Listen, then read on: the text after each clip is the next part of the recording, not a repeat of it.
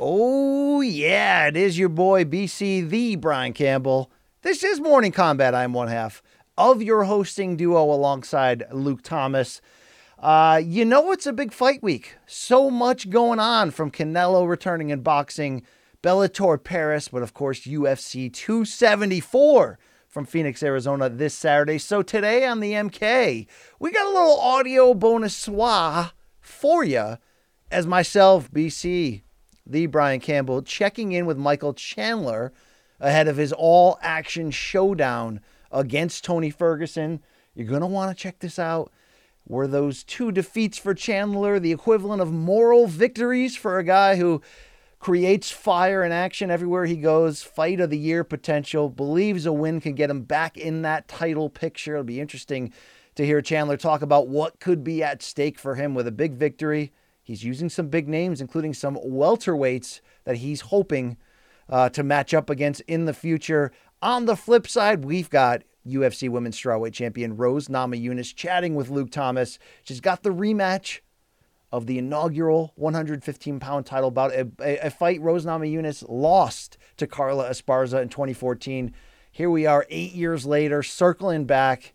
It's a big deal again. Rose will talk about her mental preparation and evolution since that first fight, physical, how maybe even being slammed on her head by Jessica Andrade somehow medically fixed her in a few different areas. Interesting stuff to check out there. But as always, leave a review, maybe even 5 stars if you like what you hear right here from your MK boys. I don't think anybody does it better, really. I mean, you're looking at an award-winning combat duo that'll hit you up all throughout the week. Live shows, of course, Monday, Wednesday, and Friday. But don't forget, after the big events, we are there this Friday after Bellator Paris. Live instant reaction on the MK. Also Saturday after UFC 274 and Canelo Bivol come to an end. So we are your leaders in combat. We got you covered. Might even F around and do a live companion show during 274. More details to come at Morning Combat on Twitter, Instagram. Thank you. We're going to toss to this audio now. Enjoy. Oh, yeah. The last action hero looking right at me. It's Michael Chandler. I'll I love take this it. guy. I'll take that. Yeah, UFC 274, May 7th. 3 gigantic fights atop that marquee in Phoenix. And Michael Chandler, you'll be one of them against the craziest man on earth, Tony Ferguson. And I know I've seen some of your comments this week saying, this is going to be a tough fight because nobody knows what that guy's going to do. But Michael Chandler, that guy's 38. He's riding a 3-fight losing streak. Does that make him more dangerous because he's that wounded animal? I'll tell you what. Yeah, you back someone into a corner. That's when they really come out fighting. So I think Tony Ferguson, he's primed and ready for maybe a resurgence. I think Tony still feels like, in his mind, he's still one of the top guys. And you always got to remember, you're fighting the toughest guys on the planet at 155 pounds. So you lose a couple fights. It's not because you've necessarily lost a step. It's not indicative of losing a step. It's indicative of the strength of schedule and how tough these fights are in the top of the division in the UFC. So, look at myself. I've got 2 losses in a row, but I lost to the 2 guys that are fighting for a title just 2 fights after me on May 7th. We can all win or lose on any given night. I was going to say, you're riding a 2-fight losing streak, yet no one's talking about that because I feel like this is like, there's no moral victories in this fight game, but those are pretty damn good wins. Those 2 losses you had. Do you feel the same way? I do actually, like you said, moral wins don't exactly pay the bills and provide for the family, but they do give you that little extra energy, that little extra significance, man. The love and just support that I've had since I came over to the UFC has been absolutely mind-boggling. The platform is so big, the stage is so big, the lights are so bright, and it's been nothing but action-packed fights since day one, since Dan Hooker in January in Abu Dhabi, and then world title fight after that, and then capping it off with the fight of the year at the end of the year with Justin Gaethje. So it's been nothing but fun, and I think I've proven myself and solidified myself as a lot of people's must-see TV fighters, and that's what I've always wanted to do. I want to make people feel something, and it's going to be no different on May 7th. Vintage Michael Chandler, bite down on your mouthpiece, go out there, put together a performance that hopefully puts out Tony Ferguson's lights. You came really freaking close to winning the UFC lightweight championship. And I know that you can say the right things in the interviews, but I also know you're a freaking competitor, man. You live for this. Do you sometimes wake up in the middle of the night and be like, what the hell, man? I was that close to being the champion? No, I think, no, not really, because man, I don't even remember who the referee was. Was it Dan Murgulata? No, Herb Dean, who knows? But I don't remember who the referee was. It was a big time ref.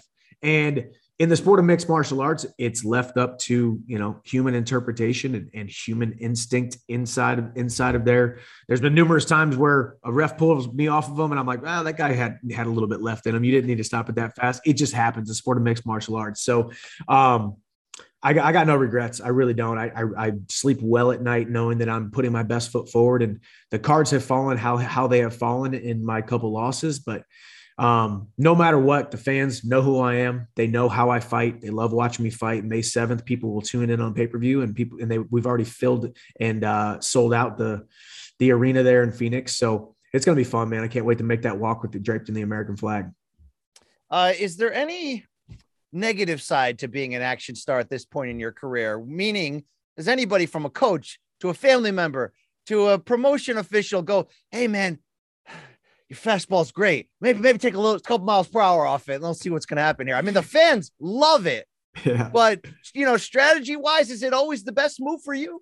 Not always. It's definitely not always the best path to victory. I mean, granted, when we talk about the Justin Gaethje fight, which went down as fight of the year and hopefully makes it into the Hall of Fame in the fight wing sometime soon. I think I was caught up in the moment, man. You put any human being at the middle of Madison Square Garden with that many screaming fans, and you look at your opponent with cross-eyed and on roller skates after you get him hurt. You start smelling blood, and you throw caution to the wind. I couldn't hear my coaches, couldn't hear anything. Don't remember much about the fight.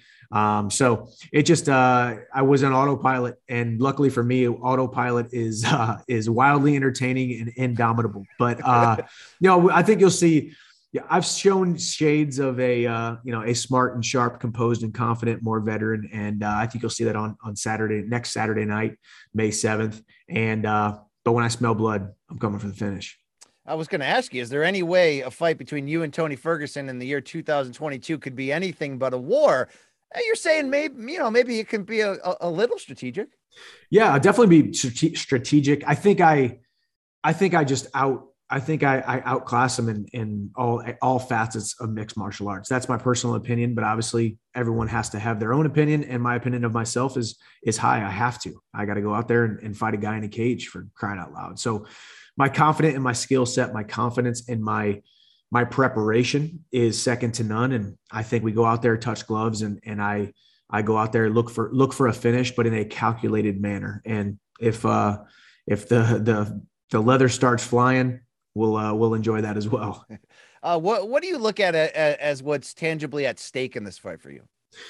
Honestly, I think there's a couple different options after this fight. Obviously, with a win, I think I go out there and beat Tony Ferguson. But I think there's not a mixed martial arts fan alive, a combat sports fan alive, that doesn't want to see me rematch Charles Oliveira or Justin Gaethje. So either way, the winner of the main event on May 7th, I think everybody wants to see me fight those guys, especially Justin Gaethje in a 5-round title fight. You kidding me? That is must-see TV. Is going to be a huge pay-per-view. And if that doesn't happen, I think Conor's coming back.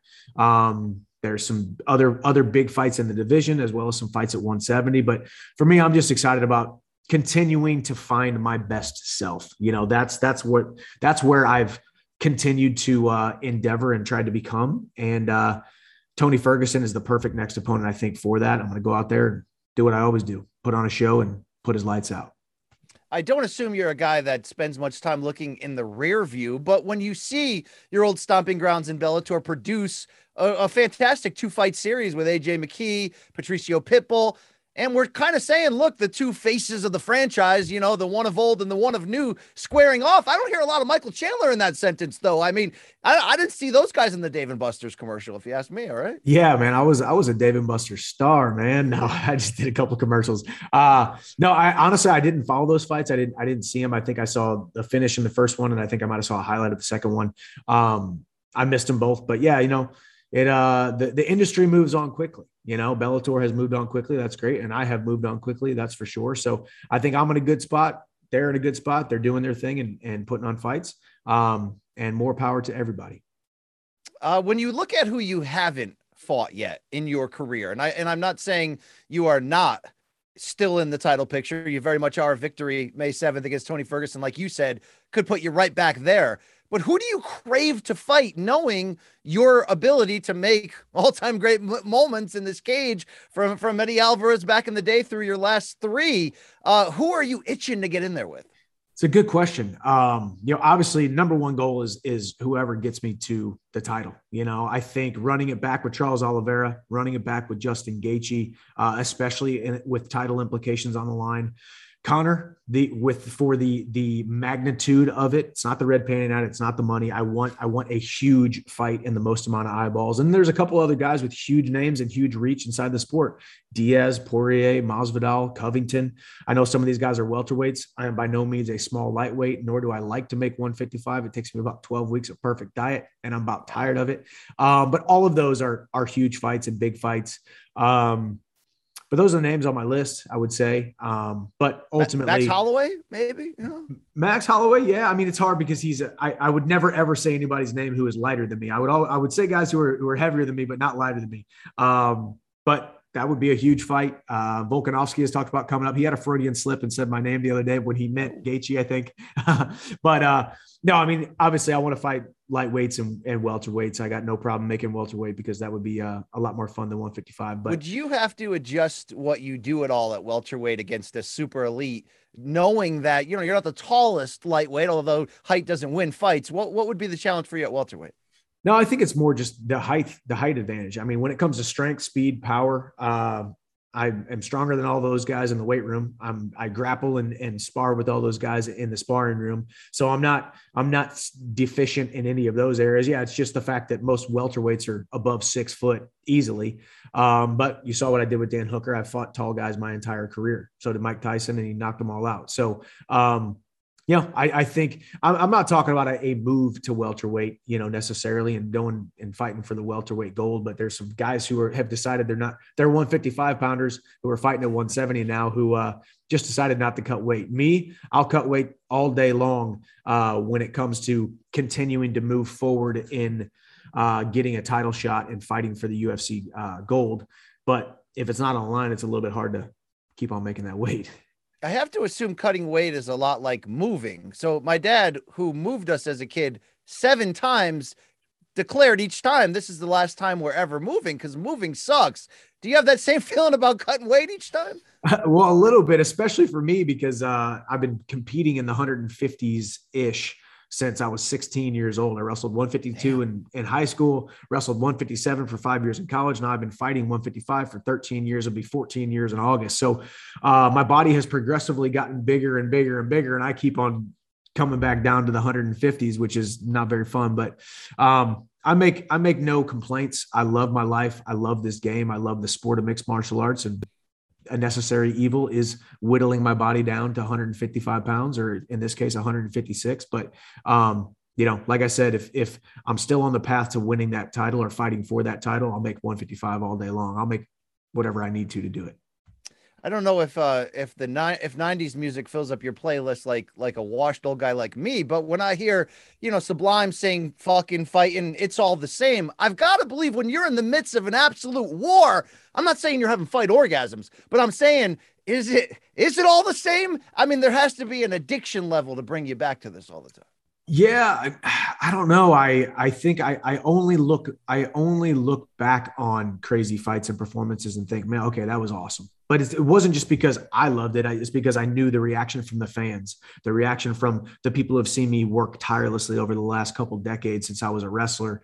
And it's more just knowing the future, that some fights are going to end up in the Hall of Fame, or it might even cement me as a Hall of Fame guy. What it means to create a legacy and make people feel something. But I don't exactly love the carnage of it, even though when you go back and watch it, it looks like I am absolutely on cloud 9. I don't exactly love it. But luckily I have that gene. I think it can't be taught. It can't be bought. It can't be borrowed. Either you have that savage gene inside of you or you don't. And luckily for me, I have it in droves, sometimes arguably too much. Where do you think that comes from? I don't know. I think I've I've spent a decade visualizing myself as a crazy person inside of the cage. I think I live between two extremes: extreme joy, happiness, peace, and servanthood and zeal for life. And then the other extreme of crazy psychopath killer inside of an octagon. And somewhere in between is who you're getting to talk to right now. But I think I have visualized it. I have trained as such. And I think, I think it was, Ray Lewis said, you got to be pissed off for greatness. Sometimes you just like, man, I want to be great so bad that it's so innate inside of me. And it's so coursing through my veins with every single thing that I do, every single moment that I'm in the kitchen, eating what I don't want to eat, every single mile when I'm running on the road or on the bike, when I don't want to do it, all the sparring sessions I don't want to do, the time away from my family, it all just builds up and builds up and builds up. And you can only pull yourself out of those really tough, dark, painful scenarios inside of the mixed martial arts competition if you have laid the foundation of extreme discipline and extreme ownership of being able to. And I've done it since I was 13 years old, and I'm well versed in hand-to-hand combat, and I love competing against another man with all eyeballs on me. Ooh. You're a great athlete. We know about your amateur wrestling background, but you are so explosive as an athlete. Sometimes I imagine you had to be pretty damn good across the board. What was your best sport before committing down the amateur wrestling / fight game? I played a lot of baseball. That doesn't take a ton of athleticism. I played a little bit of football, but I was 97 pounds soaking wet my freshman year. So I played left out, rode the bench. But wrestling was my bread and butter, obviously. You're telling me there's no coach that couldn't put you at halfback and put a ball in your hands? I mean, what am I missing here? I wasn't good enough. I really wasn't, my claim to fame was I scored 2 touchdowns against U City my senior year, before getting a high ankle sprain and rolling my ankle that game, and then broke my wrist a couple weeks later. So I basically quit the team because I was like, I got to go win a state championship in wrestling. But I think when you watch the way that I work out, I have just continued to push the envelope of what mixed martial artists should do or can do in the weight room. I want to be fast. I want to be explosive. I want to be able to jump high. I want to be able to move fast. I want to be able to change angles. I want to be explosive. I'm not into lifting slow weights and getting a pump. I want my body from head to toe to constantly becoming a better athlete. The better athlete doesn't always win inside the sport of mixed martial arts, but you sure aren't doing yourself any disservices by becoming the best athlete that you possibly can. So that's why I train the way that I do. That's why I think I'm so explosive. That's why my power has continued to grow over the years, and my explosivity has been able to grow over the years. And it's a testament to hard work and training. All right. Final question here, Michael Chandler. We can't wait to see you back May 7th. Tony Ferguson. It sells itself. UFC 274. But I'm looking up and down your fantastic career record, and there's a few that I think could answer this question. But what's your best night at the office? I mean, I could easily say when you put it on Patricky, when he had that porn star mustache, it was a pretty good night. It was a quick night, though. What's the best version of you that's ever walked into a fighting cage? Stylistically and technique wise, and most confidence wise, I'm going to give you 2 answers. It's a 2-part answer. Okay. All the years that built up that I never quite knew if I was going to make the jump to the UFC or test free agency, the pressure that was on me leaving Bellator, the virtual certainty of Bellator, knowing that I was the company guy, I was the face of the franchise. I had a road laid out to me for the next 20, 30 years after fighting if I wanted to. All that pressure, stepping into the octagon against Dan Hooker in my UFC debut, and then putting on the performance that I did, I think that was the best version of myself. But I can tell you the single greatest moment of my career was after I submitted Derek Campos years before, because that was my first win in almost 2 full years, 688 days, 3 fights in a row. I went without winning a fight, and I made so many mistakes in that time, beat myself down. I was downtrodden. I wasn't quite sure if I was ever going to fulfill this promise that was on my life, that I was supposed to be a world champion again. But that was the greatest moment of my life, because conquering another man is great, but conquering oneself is worth its weight in gold. Wow, inspirational stuff here from the great Iron Mike Chandler. Great chatting with you, man. Best of luck to you. Swing for the fences. You're really good at that. So we're happy to see it. Okay, I might as well. See you May 7th. My next guest is in the co-main event of UFC 274 when she defends her title against Carla Esparza. The second time she'll be fighting Esparza. Of course, this will also be an incredible strawweight contest. It's my friend and yours. It is Rose Namajunas. Hi, Rose. How are you? I'm good. How are you? I'm doing quite well. Rose, it is really remarkable. I was going over your record. You have since 2017 basically been going and fighting the same opponents that you've already had. Now, this one is not a back-to-back in the sense that you fought Esparza previously, and now there's been a gap, and you're fighting her again. Have you ever just wondered, like, wow, when am I going to get an opponent that I haven't had before? Meat.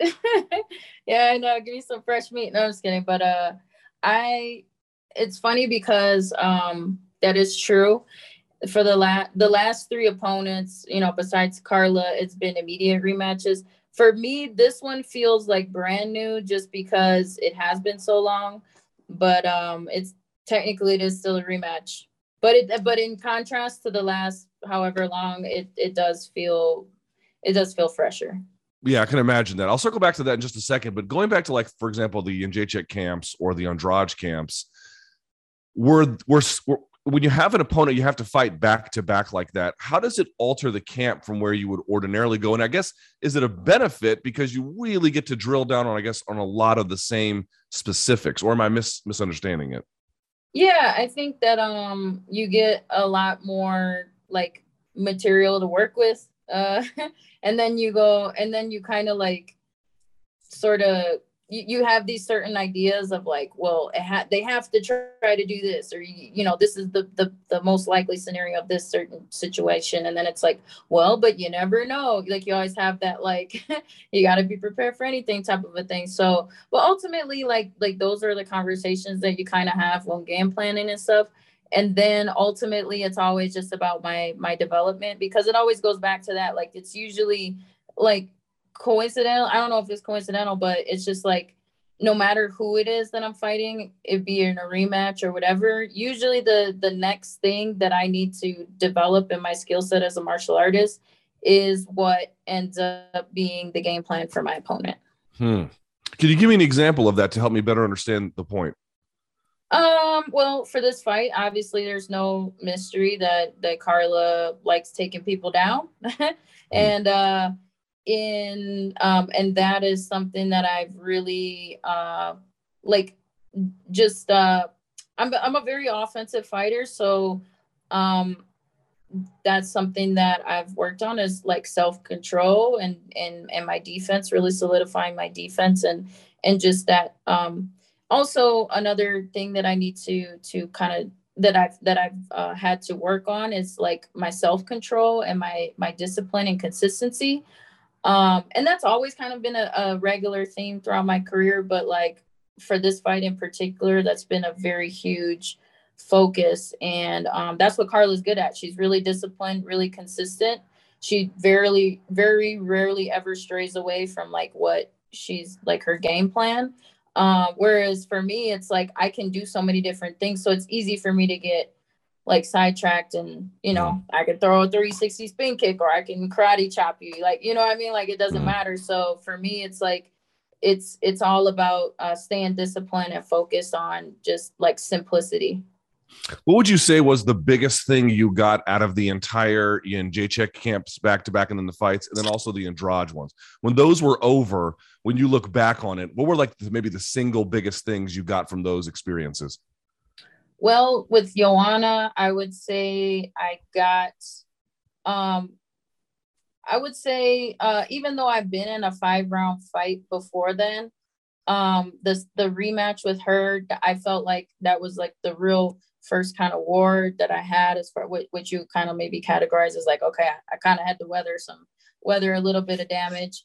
And then with Andrade, I mean, that was just a complete total like stripping away of like any innocence, as far as like, I mean, I got slammed on my neck, and then I got my nose broken in the second fight. So but I was so like, the first fight was so different from the second fight, as far as like, yeah, like I had sustained, I didn't really actually sustain any damage, even though I got like KO'd, but my actually the neck problems that I had went away after getting slammed in my neck, which is kind of weird. It was sort of a miracle for me, but I came out of that fight unscathed, basically. Whereas the second fight, totally different. I had zero quit in me. I was ready to die in there. I didn't care about my face being busted up or anything. Even though it hurt, it was like, I came out of that fight like victorious, but I was damaged. And so, but actually it was also a blessing in disguise too, because I ended up getting my deviated septum fixed. And that was something that was bothering me for like 7 years. I had like my septum was like pushed up into my nose, and it was really hard for me to breathe. I had sinus problems for so long. And so having that fixed is like a game changer for me. And yeah, so it's just kind of weird. I mean, there was a lot of weird takeaways, but I just know that it was all kind of, you know, part of God's plan and you know, purposeful. So I guess with the deviated septum being fixed, you no longer snore as bad. Is that the idea? Yeah, I can breathe, man. I'm like, I can, my endurance is so much better. My recovery, really, you know, I'll race anybody in the UFC. Let's go. That's interesting. And then the neck problem, I'm curious, did a doctor ever look at the neck and be like, yeah, you're better, but like, what would explain how the slam did it? I'd be curious. That's actually, I never thought about actually getting it checked out like afterward, but before I had a fracture in my C6, and then I also had a spinal stenosis, and it would like make my arm feel weak sometimes, like just lifting up my arm.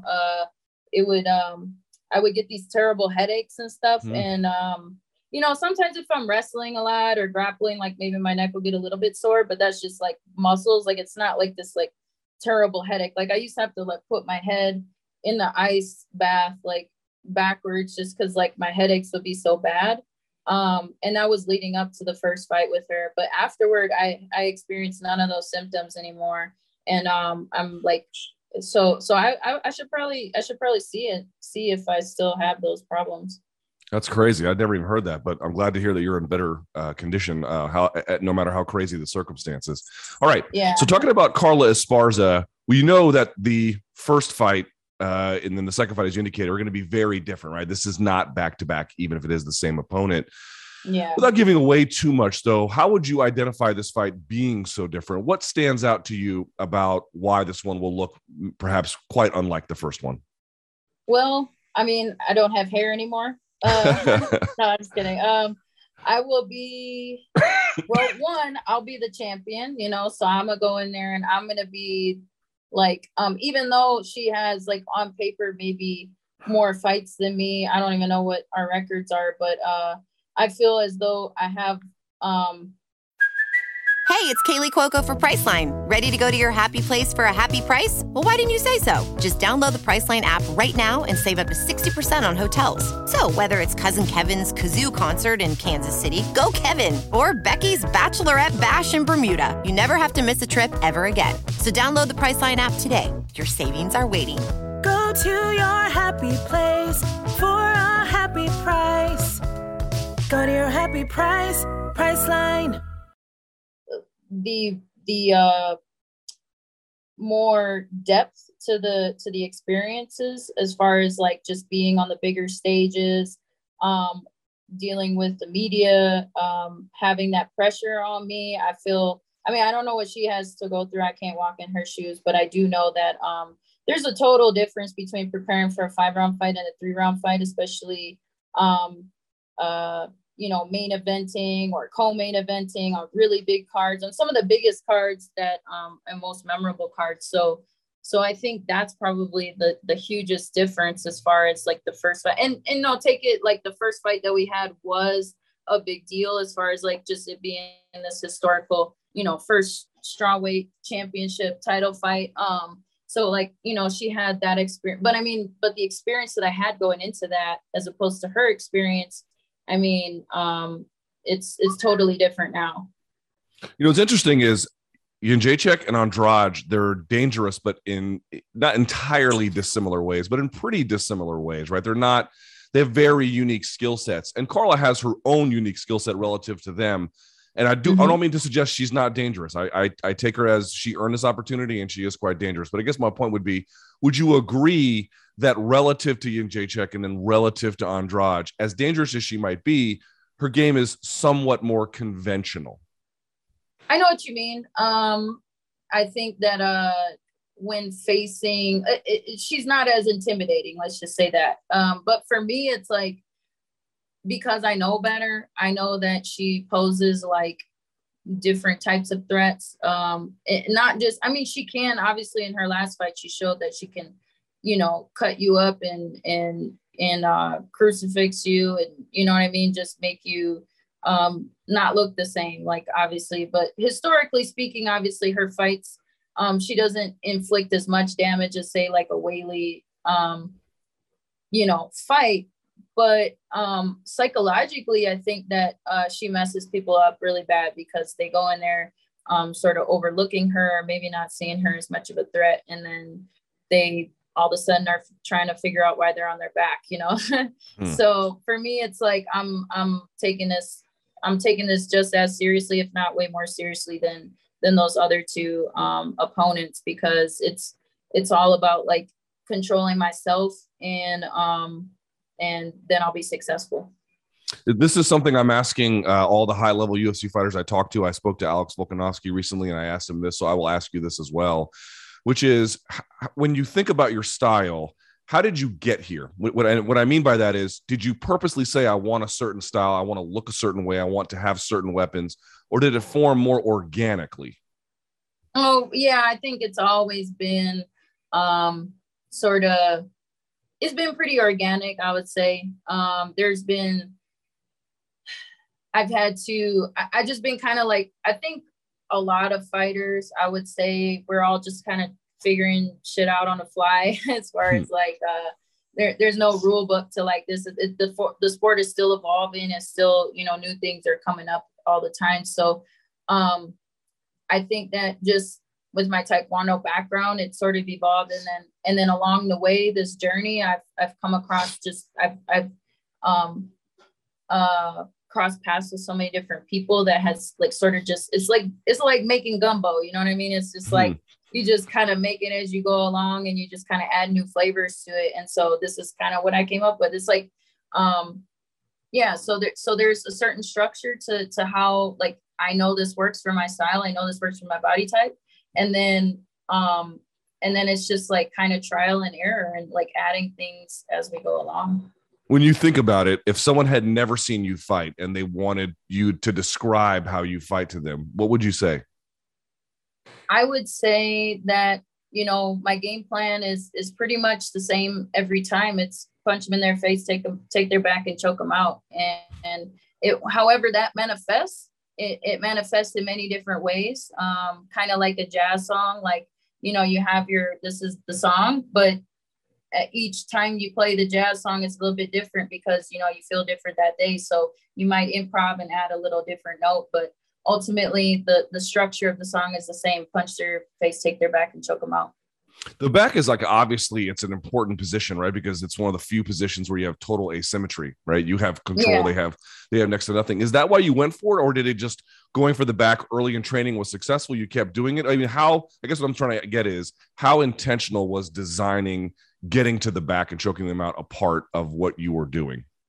Yeah, it's a good question. I think that whole strategy, just getting the back in general, I think what I realized along the way was, even though I have phenomenal striking, and I've been blessed to be around so many great strikers, I've realized as a martial artist, you have to have really good jiu-jitsu, because jiu-jitsu makes fights. It does two things. It either gets you out of really tough situations, and helps you survive, or it makes the fight a lot easier. You know what I mean? And so you can have the best striking ever, but somebody can just take your punch, and maybe you just can't take them out. You know what I mean? So having that choke, having that, and I feel like rear naked choke too, having that back position, I feel like that's the ultimate way to dominate somebody, because you had to have made so many mistakes before then. You know what I mean? Like, you ultimately controlled them, and that's just the ultimate checkmate. in my opinion, is taking their back and choking them out. You know what I mean? Like, because a lot of the time,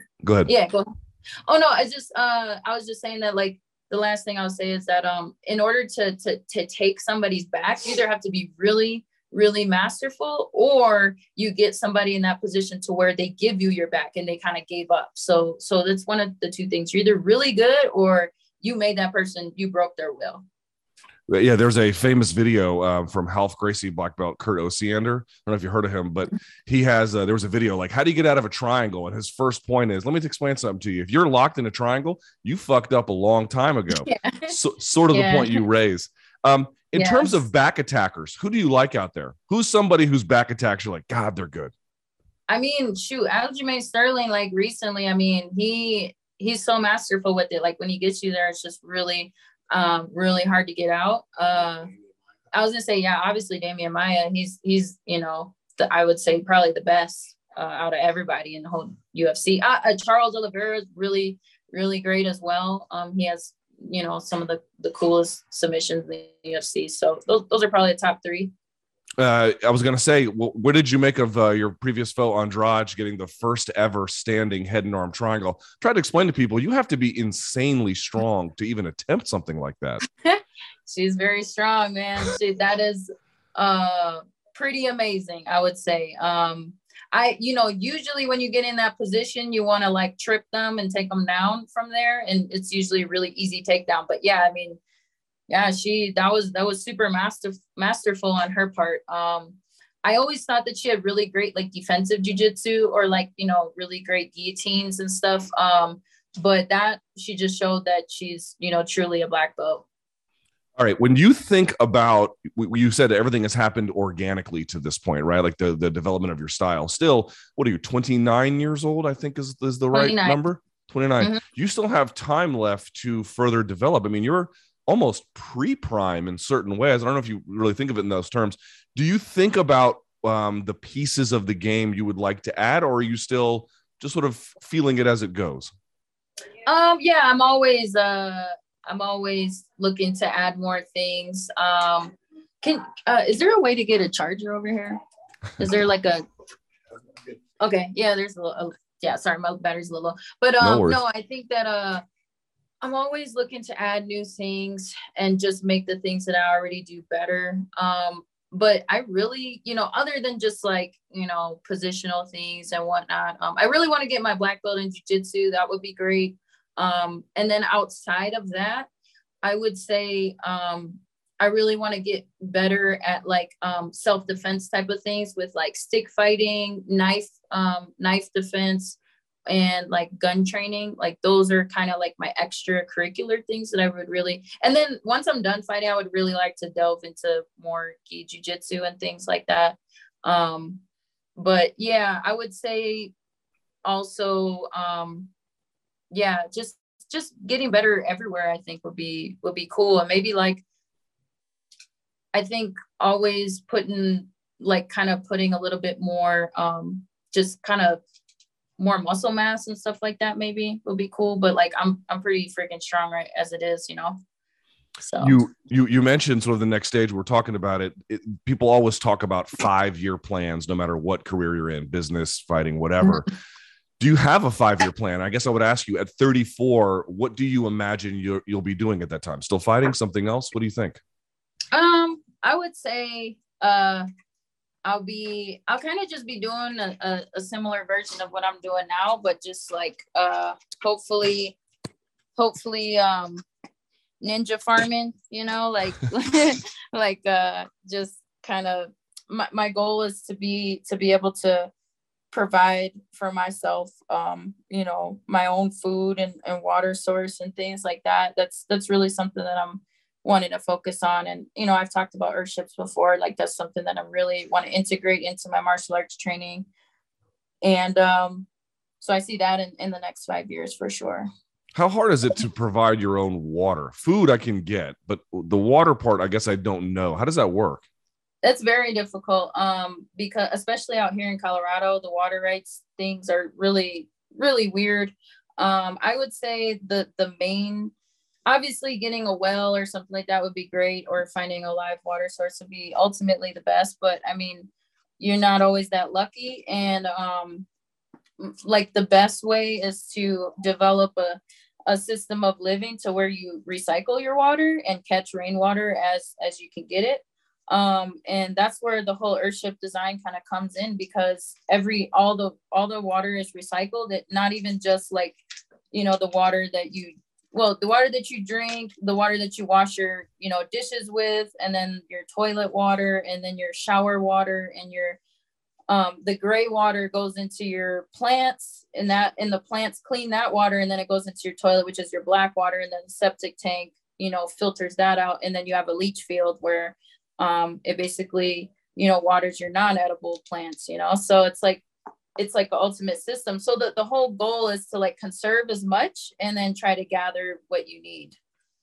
What's one major difference between you and not just other UFC champions, but a lot of other UFC fighters, and it seems quite intentional, and I have to say, I think you're on the right path.